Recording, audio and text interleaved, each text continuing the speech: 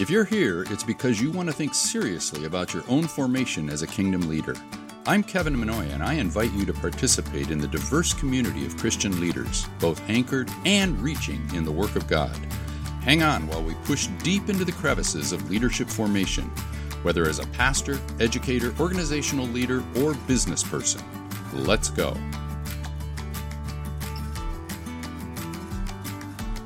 Welcome back to Generous Engagement.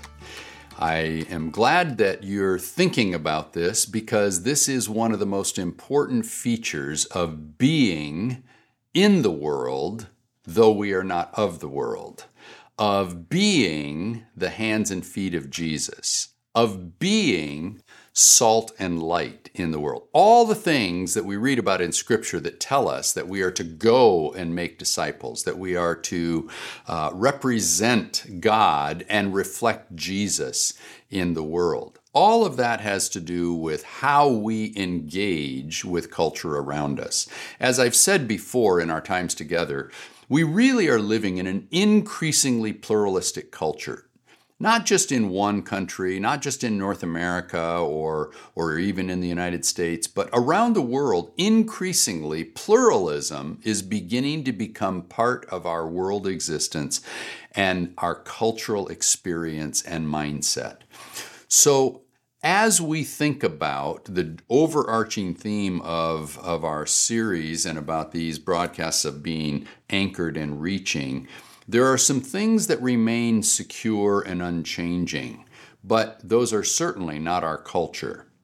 And because our culture changes around us, how we as kingdom-minded people, as citizens of the kingdom, as emissaries of God, representing God and reflecting Jesus while we're doing it, because that culture is changing, who we are and how we engage that culture has to change as well.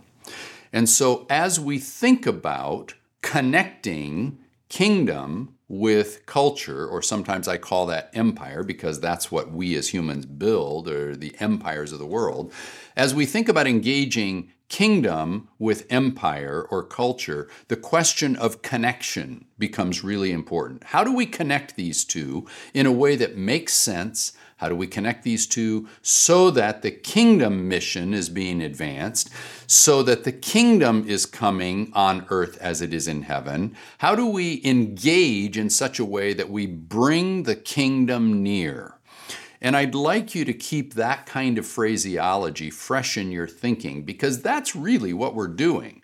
We're not imposing doctrine. We're not imposing theology. We're not imposing behavior. We're not imposing politics. And like we talked about in our last episode, we're not imposing social position or even behavioral expectations. What we're doing is we're generously offering the kingdom to a culture that is becoming increasingly pluralistic. And we simply want to make sure that that culture, that kingdom is represented well in that culture so that it will come on earth as it is in heaven. And that's really our imperative, right, as kingdom citizens. So as we think about that engagement, as I've said before, we want to do that not in an imposing way, not in a fear-based way, but in a generous way. After all, the love of God is generous, the holiness of God is expansive, and He offers that holiness and love to people in a generous way. So how do we engage culture generously? Well, last time we talked about being more centered than bounded. In this episode, I'd like to talk with you about a second major principle of that kind of generous engagement. And I call this, or I say that this one, in this case, we are defined as being more descriptive than prescriptive. I want to remind you, I'm not saying it's either or. I'm not saying that one is good and one is bad. I'm not saying that they are mutually exclusive. What I am wanting you to hear is that in generous engagement, we will tend to be more descriptive than prescriptive. So let me explain what those are. And you know what a prescription is. I mean, the physician who sees and diagnoses your condition of being sick or having some malady or some problem or some issue.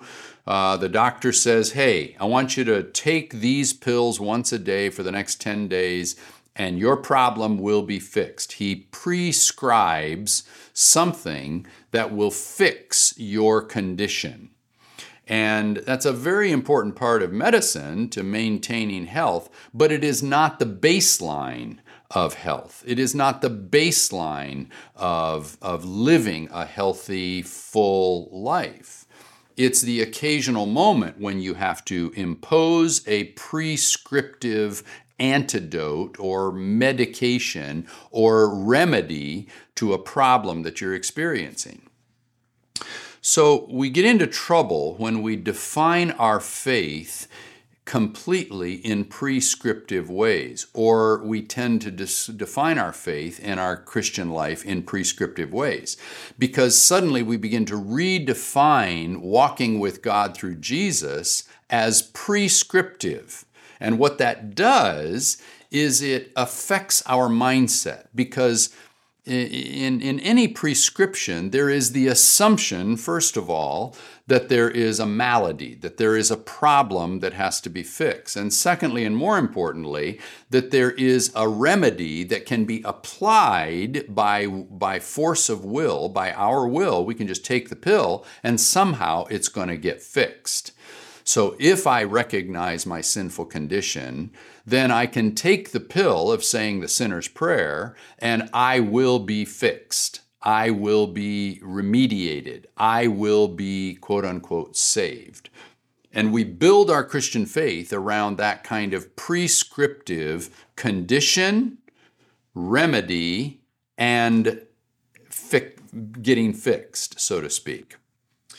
But I think in talking about being kingdom people, it's better if we slide to the side of this continuum that says it is more descriptive than prescriptive. There are times when a prescription is required, but the baseline of Christian living should fall to the side, should tilt to the side of descriptive living.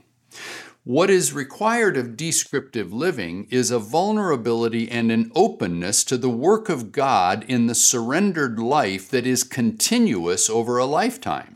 And as we begin to see how God is working, and as we begin to experience how God is working, and as we begin to see the Holy Spirit manifesting in and through us the work of God that is kingdom business in a pluralistic culture, now we begin to describe that and say, wow, that's of God. I can't claim credit for that. So you see, description is when you experience or you observe, and then you describe it, right? There's nothing that we can do. It is only to open ourselves to the work of God in us. The only thing we can then do is to describe what has happened. There's no way that we can trace that back to human will. There's no way that we can trace that back to our own ingenuity or cleverness, you see. Being descriptive means that we posture ourselves in a position of vulnerable openness and complete surrender to the influence of God in us and through us, so that what happens through our gifting, through our activity, through our work, through our speech is all traceable to God and God alone, you see. It is a surrendered posture of watching God work through surrendered vessels. And generous engagement tends to become more descriptive than prescriptive in that when we bring a prescription to a culture or a group of people or a community that are obviously different or other, and we try to offer the prescription, it's usually the case that that is seen as a remedy that has no need. In other words, people say, I don't need that. I don't need the gospel. I'm just fine the way I am. In other words, we're offering a prescription to someone who doesn't even acknowledge or doesn't even see that there is a malady. When we are generously open in surrender to letting God work through us, now all of a sudden our role is not to impose, our role is to observe. And the initiative then comes from God through us. Now, does that mean that we don't do anything and we just become robots? No, it doesn't mean that. It means that we are completely surrendered in the use of our gifts, our abilities, our place, our connections, our work, our relationships. And we approach those people from a humble posture of representing God and reflecting Jesus Christ in that engagement. But we're not bringing prescriptive, propositional truths into the environment in a way that tries to convict them. Remember, conviction is the work of the Holy Spirit. That job's already taken. Our responsibility is representing and reflecting God. So when I think about this idea of observing and experiencing God and then describing it, that then fuels my soul and causes me to grow. As I observe the work of God and I describe that, it strengthens my core, it strengthens my center, it builds my faith, it expands my horizons, and it stretches my reach into culture, all for the sake of the kingdom. One of my favorite church leaders in history is a man by the name of John Wesley. And John Wesley has influenced the church and the kingdom work of God in the world in a way that very few people ever have. And we still benefit from the work of John Wesley. Wesley did not write a big book on theology. It's interesting because when we start living our faith, one of the first things we want to do is we want to read books about theology. And we go to books that are often written in what is called a systematic way, from which we get the word systematic theology. And the systems of theological themes that we derive in Scripture and through God's revelation, we bring them together into kind of silos or compartments or systems of thinking about what is salvation, about what is sin, about what is the Holy Spirit, about what are miracles, and so forth and so on. And we systematize our theology, and the tendency then is to use that systemized pattern of thinking as a prescription to define Christian faith around the boundary. It's interesting that Wesley never wrote a book on theology like that. One of the most important books that Wesley wrote was his journal. He wrote a journal. He wrote a diary. Well, what's a journal and what's a diary? Well, a journal is where you live your life, and then at night before you go to bed, you write about what happened.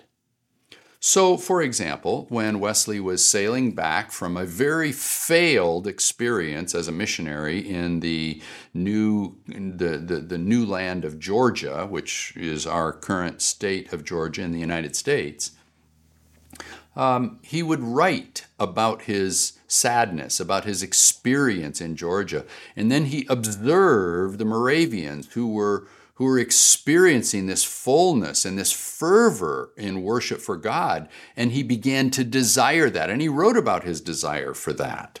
Other times, he would write about watching how God used his sermons to bring people into relationship with God through Jesus Christ. One particular experience that we often turn to happened in May, in the month of May. He had gone to the evening service at St. Paul's Cathedral in London, which is still standing. And after that Vesper service, he walked around the corner about a block or two away from the cathedral, around the backside of the cathedral, to a street called Aldersgate. And on Aldersgate Street, there was a gathering, a meeting place. And actually, there's a mall that sits on that location now, but there's a monument to this particular experience that John Wesley had. And he went into the meeting, and someone was reading the introduction to the book of Romans written by Martin Luther. And while that reading was taking place, he had this experience, and later he wrote about it, and he told about how he went to Aldersgate and this was happening. And the best descriptive phrase that we have used throughout centuries since then is that Wesley wrote, he said, "I felt my heart strangely warmed," right? A very powerful experience that Wesley had. And he wrote about that. And then he began to explore, what does that mean? How do I live that out? You see, it wasn't a case of him saying, here is a prescriptive theological doctrine that I am going to pursue and implement in my life. It was, I need to be open. I'm hungering after this vibrancy in a relationship with God. And in that moment, God worked in his life in a strange way to warm his heart. He wrote about that, and for the rest of his life, he began to explore, unpack, and live out what he had learned. You see, describing the work of God, that automatically infers that this comes from God and is available to the surrendered life, rather than defining a prescriptive truth or doctrine or position or expected behavior and then trying to communicate or impose that on people. Generous engagement will cause us to tilt more to being descriptive than prescriptive. I hope that you'll take some time to think about the moments when perhaps you have been maybe a little prescriptive in how you've approached people who don't know God or who aren't like you. And think about how they responded when you came to them with these prescribed remedies for what you perceived as their condition. And then think about a moment, maybe in your life, when you were simply wanting to know God more deeply and fully, and you opened your life, and then you experienced something that is only traceable back to God through His Holy Spirit. Generous engagement will tend to be more descriptive than prescriptive. I hope that God will seal to your heart a deeper understanding of that principle. Until the next time when we talk about a third principle that's very important. God bless you.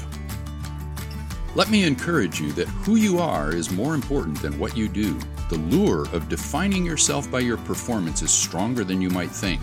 So join me in upcoming weeks as we explore the whole leader God created you to be.